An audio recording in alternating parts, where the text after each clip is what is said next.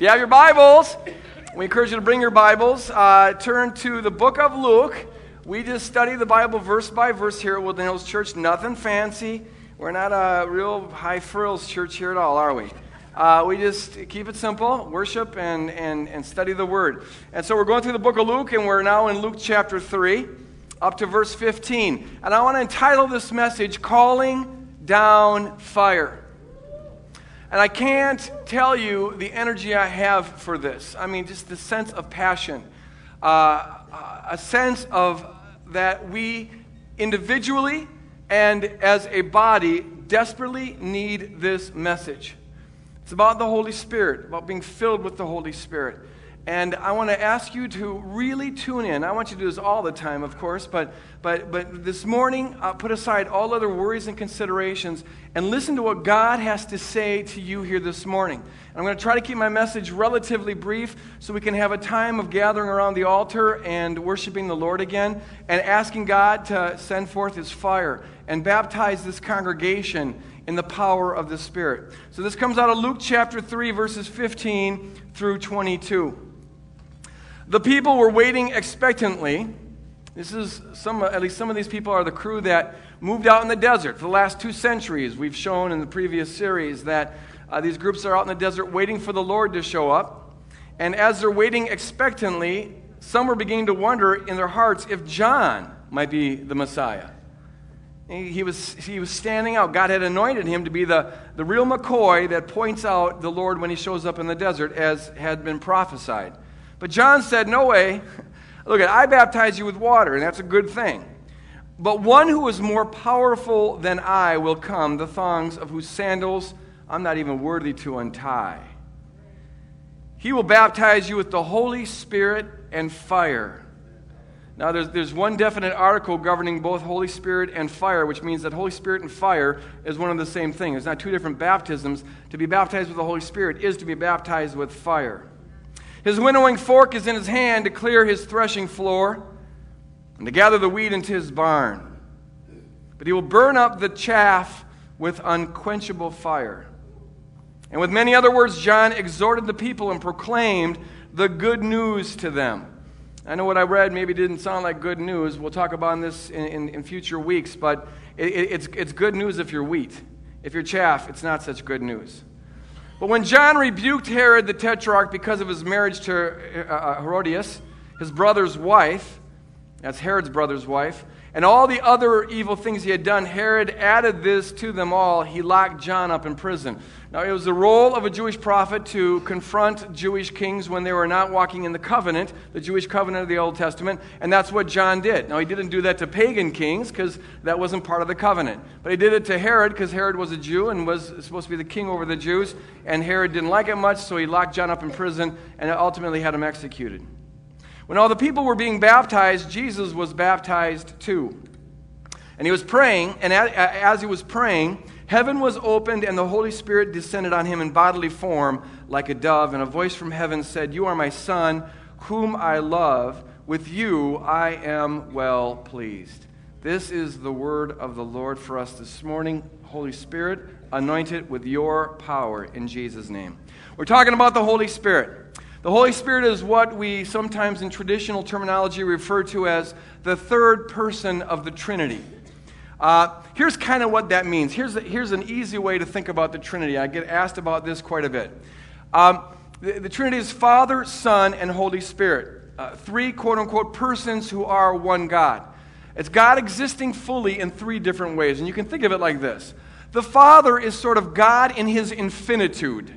When you look up at the starry sky and are overwhelmed by the magnificence of creation and you sense the awesomeness of God, there you're thinking more about God the Father. This is sort of God up there, God in His transcendence.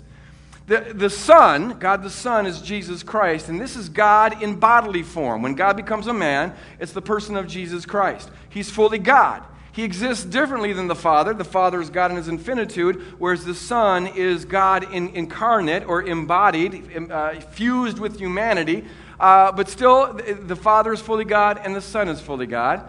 And the Holy Spirit, whom we're going to speak about this morning, is God among us, God on earth, God working in our hearts. So if the Father is God up there, the Son is God in Jesus, God as human, and the Holy Spirit is God in us and among us. Okay? And now those three different ways of existing correspond to an eternal thing in God, where God is eternally Father, Son, and the Holy Spirit. God didn't start to be triune when he created the world and related to the world. But the way God's triune, loving nature gets played out towards us is this way. Father transcendent, Son incarnate, Holy Spirit immanent. So we're speaking about the Holy Spirit because John spoke about the Holy Spirit here. Now, you read about the Holy Spirit throughout the Bible, including the Old Testament. But you don't read that much about the Holy Spirit in the Old Testament because his primary job was reserved for the New Testament. Still, even in the Old Testament, you find that the Holy Spirit is God among us on earth. Where the rubber hits the road, that's the Holy Spirit. Or where God hits the earth, that's the Holy Spirit. Even in the creation, if you look at Genesis chapter 1, as the Father is getting ready to create the world through the Son, it's the Holy Spirit who's right there hovering over the waters. Ruach Adonai is the phrase in the Old Testament. So the Holy Spirit is kind of watching over the waters, preparing it for the act of creation. And throughout the Old Testament, you find select individuals, not many, but certain individuals for a certain amount of time were moved on by the Holy Spirit. Whenever somebody was supernaturally empowered, whenever anyone was brought out of their own limited resources into God's unlimited resources, whenever they were used by God to do something they couldn't do on their own, that is tagged, or at least is often tagged, as being a work of the Holy Spirit. And you find it on occasion in the Old Testament. You find one other thing about the Holy Spirit in the Old Testament, and that is this.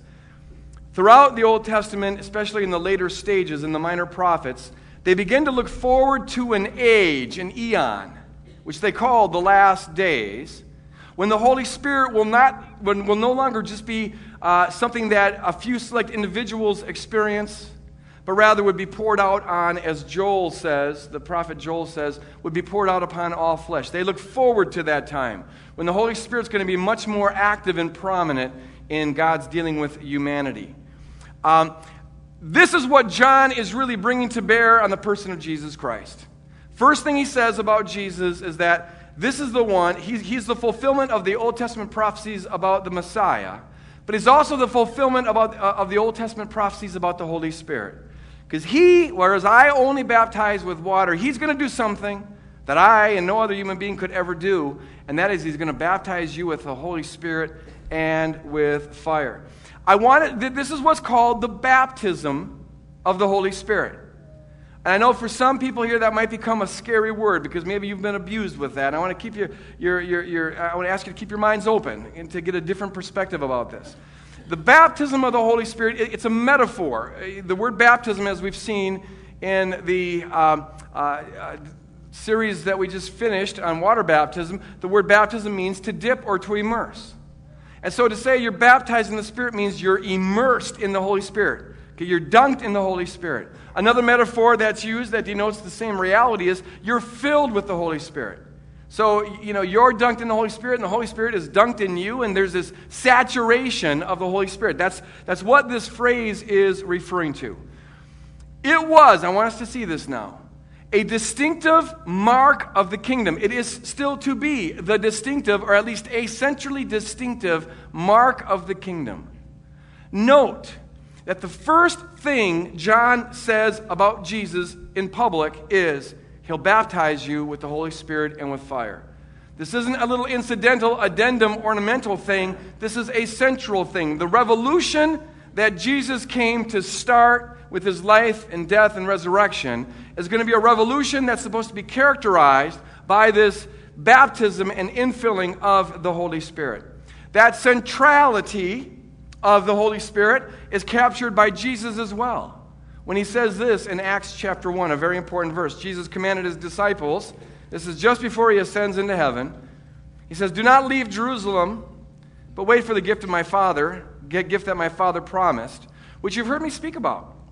For John baptized with water, but in a few days you're going to be baptized with the Holy Spirit." There's that phrase again. "And you'll receive power when the Holy Spirit comes on you. And you're going to therefore be my witnesses in Jerusalem and in all Judea and Samaria to the ends of the earth." Jesus is saying, don't try to start the church. Don't try to start this kingdom. Don't try to start this revolution until you receive power from on high. And the power I'm talking about is what John was talking about. And I've given some teachings about this as well. This is that baptism of the Holy Spirit. They wait in Jerusalem, and on the day of Pentecost, the Holy Spirit is poured out. They're baptized and filled with this Spirit. And all sorts of supernatural stuff happens. Among other things, they're filled with incredible joy to the point where the crowd gathers around them. And they hear them speaking in their own native tongue, and they're acting drunk. That's how happy they are. When a person gets filled with the Holy Spirit, that sometimes happens. You get God intoxicated. And so they think they're drunk. So Peter, who just is now filled with the Holy Spirit and therefore has this kind of boldness, stands up. And he says, these people aren't drunk, like you think. Heck, it's only 9 a.m. Best argument I've ever heard. We don't start drinking till noon. No, he says, this is what you're saying here, this is the fulfillment of that prophecy that we've all known about. In the last days, which simply means in the last chapter of world history, that's the one we're in right now, God says, I will pour out my Spirit on all people. No longer will it be a select thing here and there and on occasion. It's going to be on all people. And your sons and daughters will prophesy. And he goes on to mention a number of other supernatural things that will accompany those on whom the Holy Spirit has fallen. Whereas in the Old Testament, a few select heroes of the faith, the Gideons and the Isaiahs of the Old Testament, they experienced for a period of time at least this great move of the Holy Spirit. Now in the New Testament, this is to be for all people. It's to be poured out at all times, without distinction, without regard to ethnicity, without regard to nationality, without regard to gender, without regard to religious status. The Holy Spirit's going to be poured out on all people. It's a distinctive, central trademark of the kingdom revolution. Now here's the irony. I'm betting that a lot of people in this auditorium listening right now, and if this gets on the radio, a lot of people listening by radio, have never heard of this thing called the baptism of the Holy Spirit. Or if you have heard of it, a lot of you probably have been taught that it's synonymous with believing. Everyone who believes is filled with the Holy Spirit. I want to give here a frame of reference, a different way of looking at this, and try to keep an open mind and listen to what the Word has to say about this. It is true, and importantly true, that every believer has the Holy Spirit. In fact, you couldn't be a believer unless you had the Holy Spirit. Paul says this in 1 Corinthians chapter 12, that no one can even confess Jesus as Lord and mean it, really make Jesus Lord, unless they're moved on by the Holy Spirit. No one can say Jesus is Lord except by the Holy Spirit. You see, here's the thing.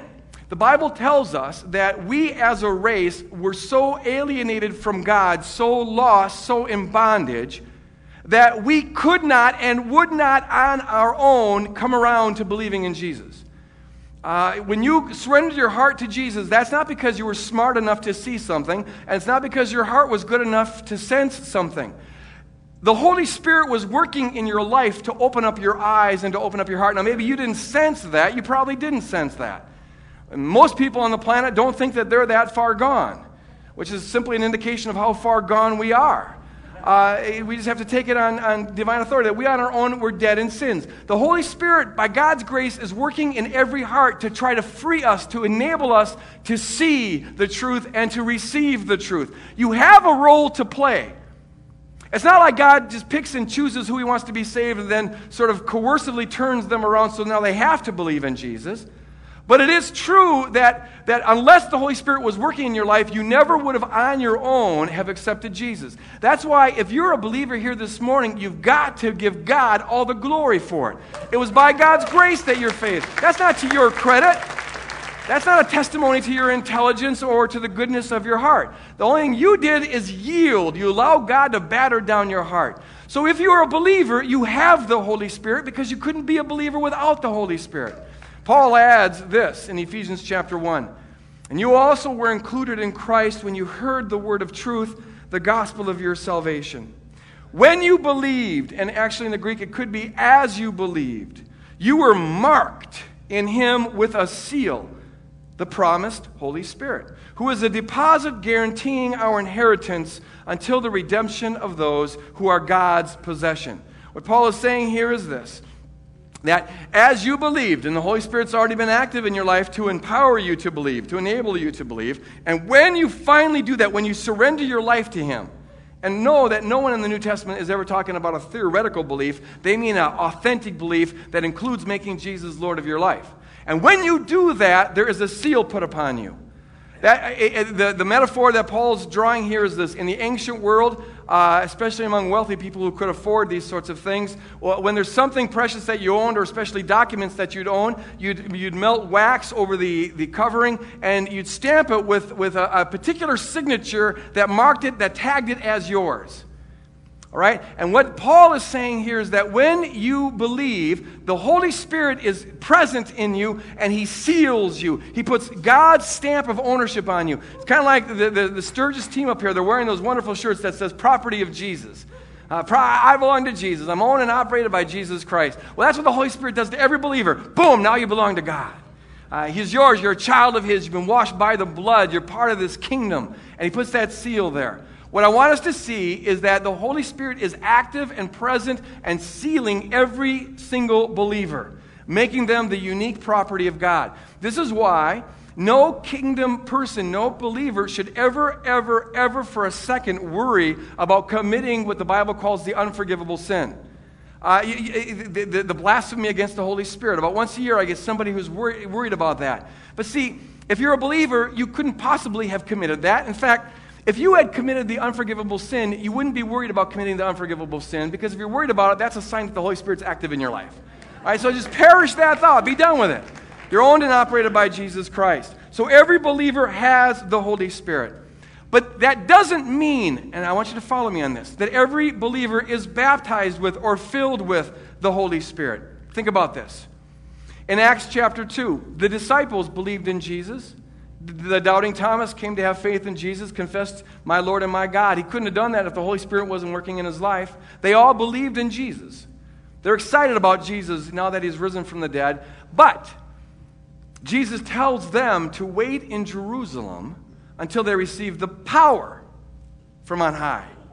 You see, and that's the baptism of the Holy Spirit. They're believers, they have the Holy Spirit, but they weren't yet baptized in the Spirit. There's a difference between believing and being baptized in the Spirit. Look at Acts chapter 8. It says this: Philip's out there preaching among the Samaritans, which was a new thing. God's tearing down racial walls. He's been doing it then. He was doing it then. He's still doing it today. Thank God. And when the Samaritans believed Philip as he proclaimed the good news of the kingdom of God, they believed it, and were baptized in the name of Jesus. They were all baptized, both men and women. When the apostles in Jerusalem heard that Samaria had accepted the word of God, they sent Peter and John to Samaria, where this revival was breaking out. And when they arrived, these apostles prayed for the new believers. They were genuine believers. They'd been baptized as well. But they prayed for them that they might receive the Holy Spirit. So, look at, they were believers, and yet there was something else the apostles felt they needed. Something was missing there, and they were so concerned with it, they traveled up from Jerusalem into this, what was really forbidden territory for Jews. They went into Samaria to pray for them, because what they saw was that they didn't have the power yet. They believed, they were baptized, a lot of good things were happening, but they didn't have the power, they didn't have the baptism of the Holy Spirit, so they came up there and prayed that they received the Holy Spirit, and they did. Paul says this in Ephesians chapter 5. To believers, he says, okay, stop getting drunk on wine, which leads to debauchery, but instead be filled with the Spirit. Now, in the tense there, it actually could be translated, be continually filled with the Spirit, which shows us that this isn't a one-time spiritual experience where now you can kind of ride out on that religious buzz the rest of your life. You've taken a quantum leap into the zone of euphoria and you're never going to come down. It doesn't work like that. Paul is saying, be continually filled with the Holy Spirit. Now, he's talking to believers. But the fact that he tells them to be continually filled with the Spirit shows you that being a believer isn't identical with being filled with the Holy Spirit. Otherwise, that admonition would make no sense. There's a difference between being a believer who has the Holy Spirit and being a believer who's baptized in the Holy Spirit, who's filled with the Holy Spirit, who's got the power, who's got the fire. There's a difference between those two. Now, how do you know this difference? And here we get into some controversial territory. How do you know when someone's been baptized in the Holy Spirit? And there's a whole teaching out there, and I can't go into it very much in depth right now. I don't have the time. But there's a number of people who will tell you, and they're very sincere about this, and God bless them, but I disagree with their thinking. They will say that whenever a person's baptized in the Holy Spirit, they'll speak in tongues. They'll speak in tongues. And see, what that teaching does is it creates sort of a two-class Christianity where you have some who speak in tongues and some who don't, and the ones who speak in tongues feel like they've got the fire, and the ones who don't speak in tongues feel like they don't have the fire. And the interesting thing is that you'll find that a lot of the people who don't speak in tongues have got more fire than the ones who do speak in tongues, and yet because they haven't spoken in tongues, they feel like somehow they're spiritually inferior and creates all sorts of mess. But more importantly, it's just not grounded in Scripture. You find examples in the book of Acts, 3 to be specific, where, yes, when people were baptized in the Spirit, they spoke in tongues. But you also find examples in the book of Acts where people, in fact, 3 to be specific, where when they were filled with the Spirit, they prophesied. And you find examples in the book of Acts when people are filled with the Spirit, they do other things manifest this baptism of the Holy Spirit. But more important than that, you shouldn't base a doctrine on a historical precedent. That's a very dangerous thing to do. Because something happened some way doesn't mean that it's God's will for it always to happen that way and only that way. I mean, for example, one time God used an animal, a donkey specifically, to chastise a false prophet. But that doesn't mean that we should go around and talking to donkeys to try to get spiritual advice. Because something happened, unless the Bible teaches, we've got to teach what the Bible teaches, not try to draw out an inference on what people in Scripture experienced. The reality is, the truth is that from a biblical perspective, there is no one particular evidence that is sort of the test, the sign, the proof that you're baptized in the Spirit. The way you know that you're baptized in the Spirit is that there is the fire that is there. There is a power differential, if you will. It is manifested in a lot of different ways, but the common denominator to all the particular manifestations of the Spirit is that there is a supernatural dimension to your life that was not there before. That's why Jesus says this. We already read this passage. Listen carefully. Acts chapter 1. But you will receive, everybody say it, power. You'll receive power when the Holy Spirit comes on you, and you'll be my witnesses. It's the power that he's talking about, this supernatural anointing of God whereby he takes you out of your own limited resources and brings you into God's unlimited resources. So I would summarize it this way. The baptism of the Holy Spirit is the supernatural power of God that bears witness to God. That's why Jesus says you'll receive power, and immediately he adds, and you'll be my witnesses. This is power for witnessing. Now, I don't just mean, and I don't think the Bible just means power for evangelism. Rather, it's the anointing of God whereby you put God on display. The power of God whereby you manifest the reality that God is God and there is none like him. It's the power of God whereby you manifest the reality of God's love and the reality of God's anointing. It's the power to not just talk about the kingdom, but to demonstrate the kingdom, to manifest the kingdom. You witness to God. You witness to others about God by the power that is present in your life. And this is to be the distinctive trademark of the kingdom revolution. The disciples experience Jesus' resurrection and they're all fired up. They now see what they didn't see before. They've got the good news. They now understand what it's all about. And they want to go out and build the kingdom. They're biting at the bit. But Jesus says, hold your horses. I want you to sit and wait. I can just picture those guys. Here's how I would have been. It's okay, come on, we got to go. We got to go. We got to tell people. We got to go. Come on, we should have done this yesterday for crying out loud, man. Get a program going, and you want to get out there and you want to just do it, man. You got something so important, so incredible. And Jesus says, Simadana, sit down there and wait for a while until you receive the power. Don't even try to build this kingdom on your own.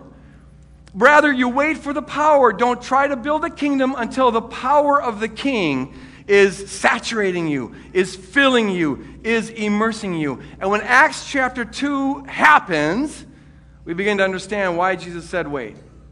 Because when Acts chapter 2 happens, there's a lot of things that happen that couldn't have happened had they not waited. When Acts chapter 2 happens, when the Holy Spirit's poured out, all sorts of supernatural stuff happens. And you can't pin one of those supernatural things and saying, oh, this is the sign. Rather, it's just the power, the supernatural power that's on them. That is the evidence that the Spirit has been poured out. So there's this rushing mighty wind all over the place. and then there's fire on people's heads, and then people start speaking in tongues, and then there's the miracle that people start hearing them speaking in their own language, and then there's this prophecy. Peter stands up and prophesies, and there's all sorts of supernatural stuff that goes on, and that's what we find throughout the Holy Spirit.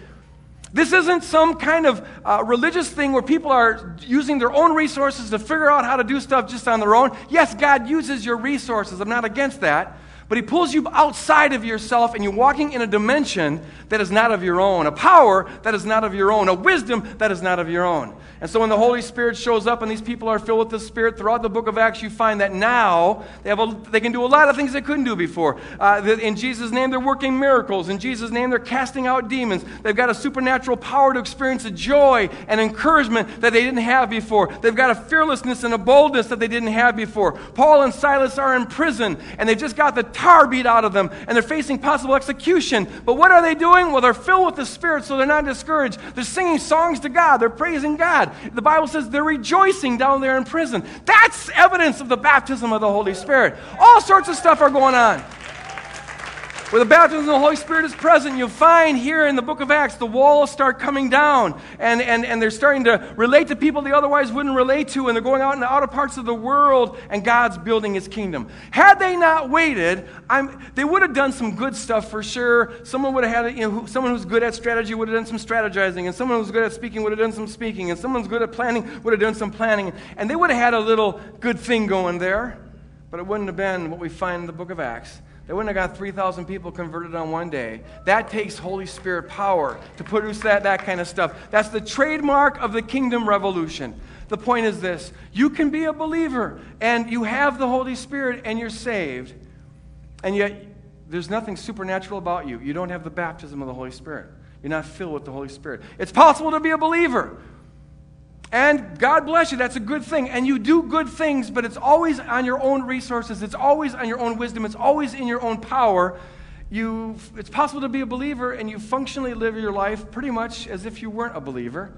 The way you look at the world, what you experience, whatever, it's pretty much the ordinary thing. In fact, it's possible to be a church and do some good things, filled with people who have the Holy Spirit, but you don't have that power. You don't have that power.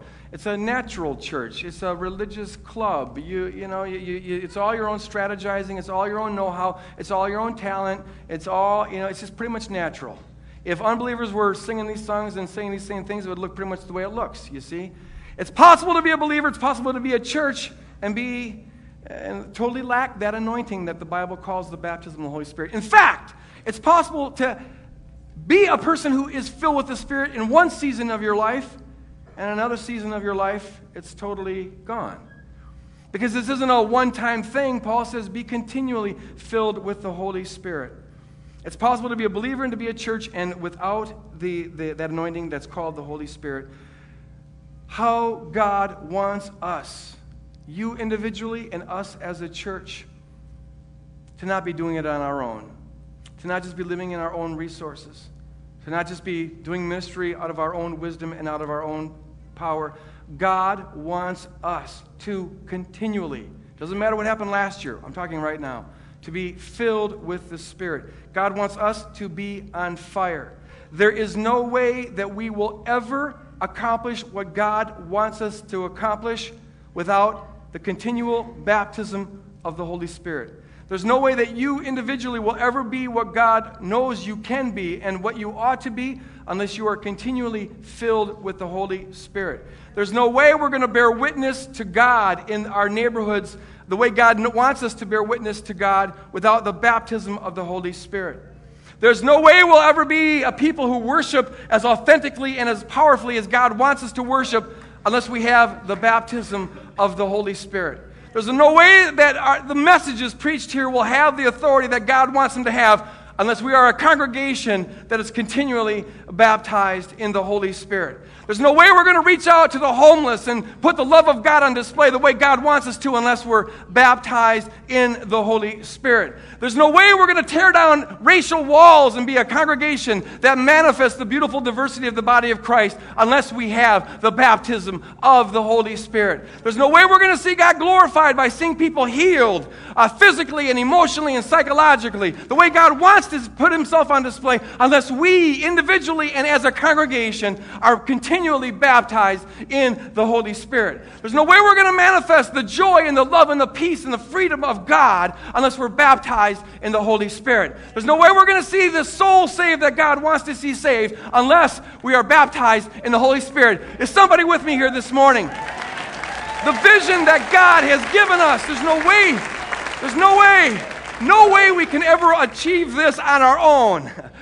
We need to be baptized in the Holy Spirit so that what's put on display is the reality that this isn't a Greg Boyd thing. It's not even a Woodland Hills thing. This is a God thing. This is a Jesus thing. This is a Holy Spirit thing. This is a kingdom thing. And that's about being baptized in the Holy Spirit. God wants us to be filled individually and as a congregation. God wants us to be immersed in the Spirit individually and as a congregation. Folks, we're in the New Testament, not the Old Testament. He doesn't want once in a while we sense a little bit of a move. We sense a little bit of a wind. We take a little bit of a sip. We put our toe in the water. No, that's Old Testament thinking. We're talking New Testament revolution. And God is saying, dive in! Get filled! Get intoxicated! Get drunk with the Spirit! Be moving in God's zone. This isn't some panacea cure-all where all of a sudden you're not going to have any problems in your life. What it is, though, is that there's a supernatural dimension to your life that wasn't there before. As in the New Testament, you listen to God. God moves on you, tells you to do these things. There's a dimension there, a supernatural dimension that wasn't there before. That's the baptism of the Holy Spirit. And that's the fire, that's the passion that moves and transforms people in their lives. We desperately need the Holy Spirit. It is so easy. I'm here to tell you, to confess. I know firsthand how easy it is to just slide into normal, to slide into status quo, to slide into mediocrity, to slide into just doing natural religion. Sometimes you get discouraged, where you're walking in the zone with God, and man, things are going good, but something happens that just didn't seem like it was supposed to happen, or you don't quite see the miracles you wanted to see, and sometimes you're disappointed. I struggle with that. And the easy thing is to say, fine, I'm just going to do the American Fire Insurance Program. I'm just going to live my life. I'm going to go to heaven anyways, and I'd rather not be disappointed than to be walking in the Spirit, fired up, and then be disappointed. And so it takes a mental work to always be every day asking God to fill you to walk in that anointing. It's a lot easier just to slide into sort of ordinary naturalism. And you can still do good things that way, but it's not the adventure of the kingdom. It's not the power of the kingdom. It's not the excitement of the kingdom. It's not what God intends for the kingdom. Folks, we need the baptism of the Holy Spirit.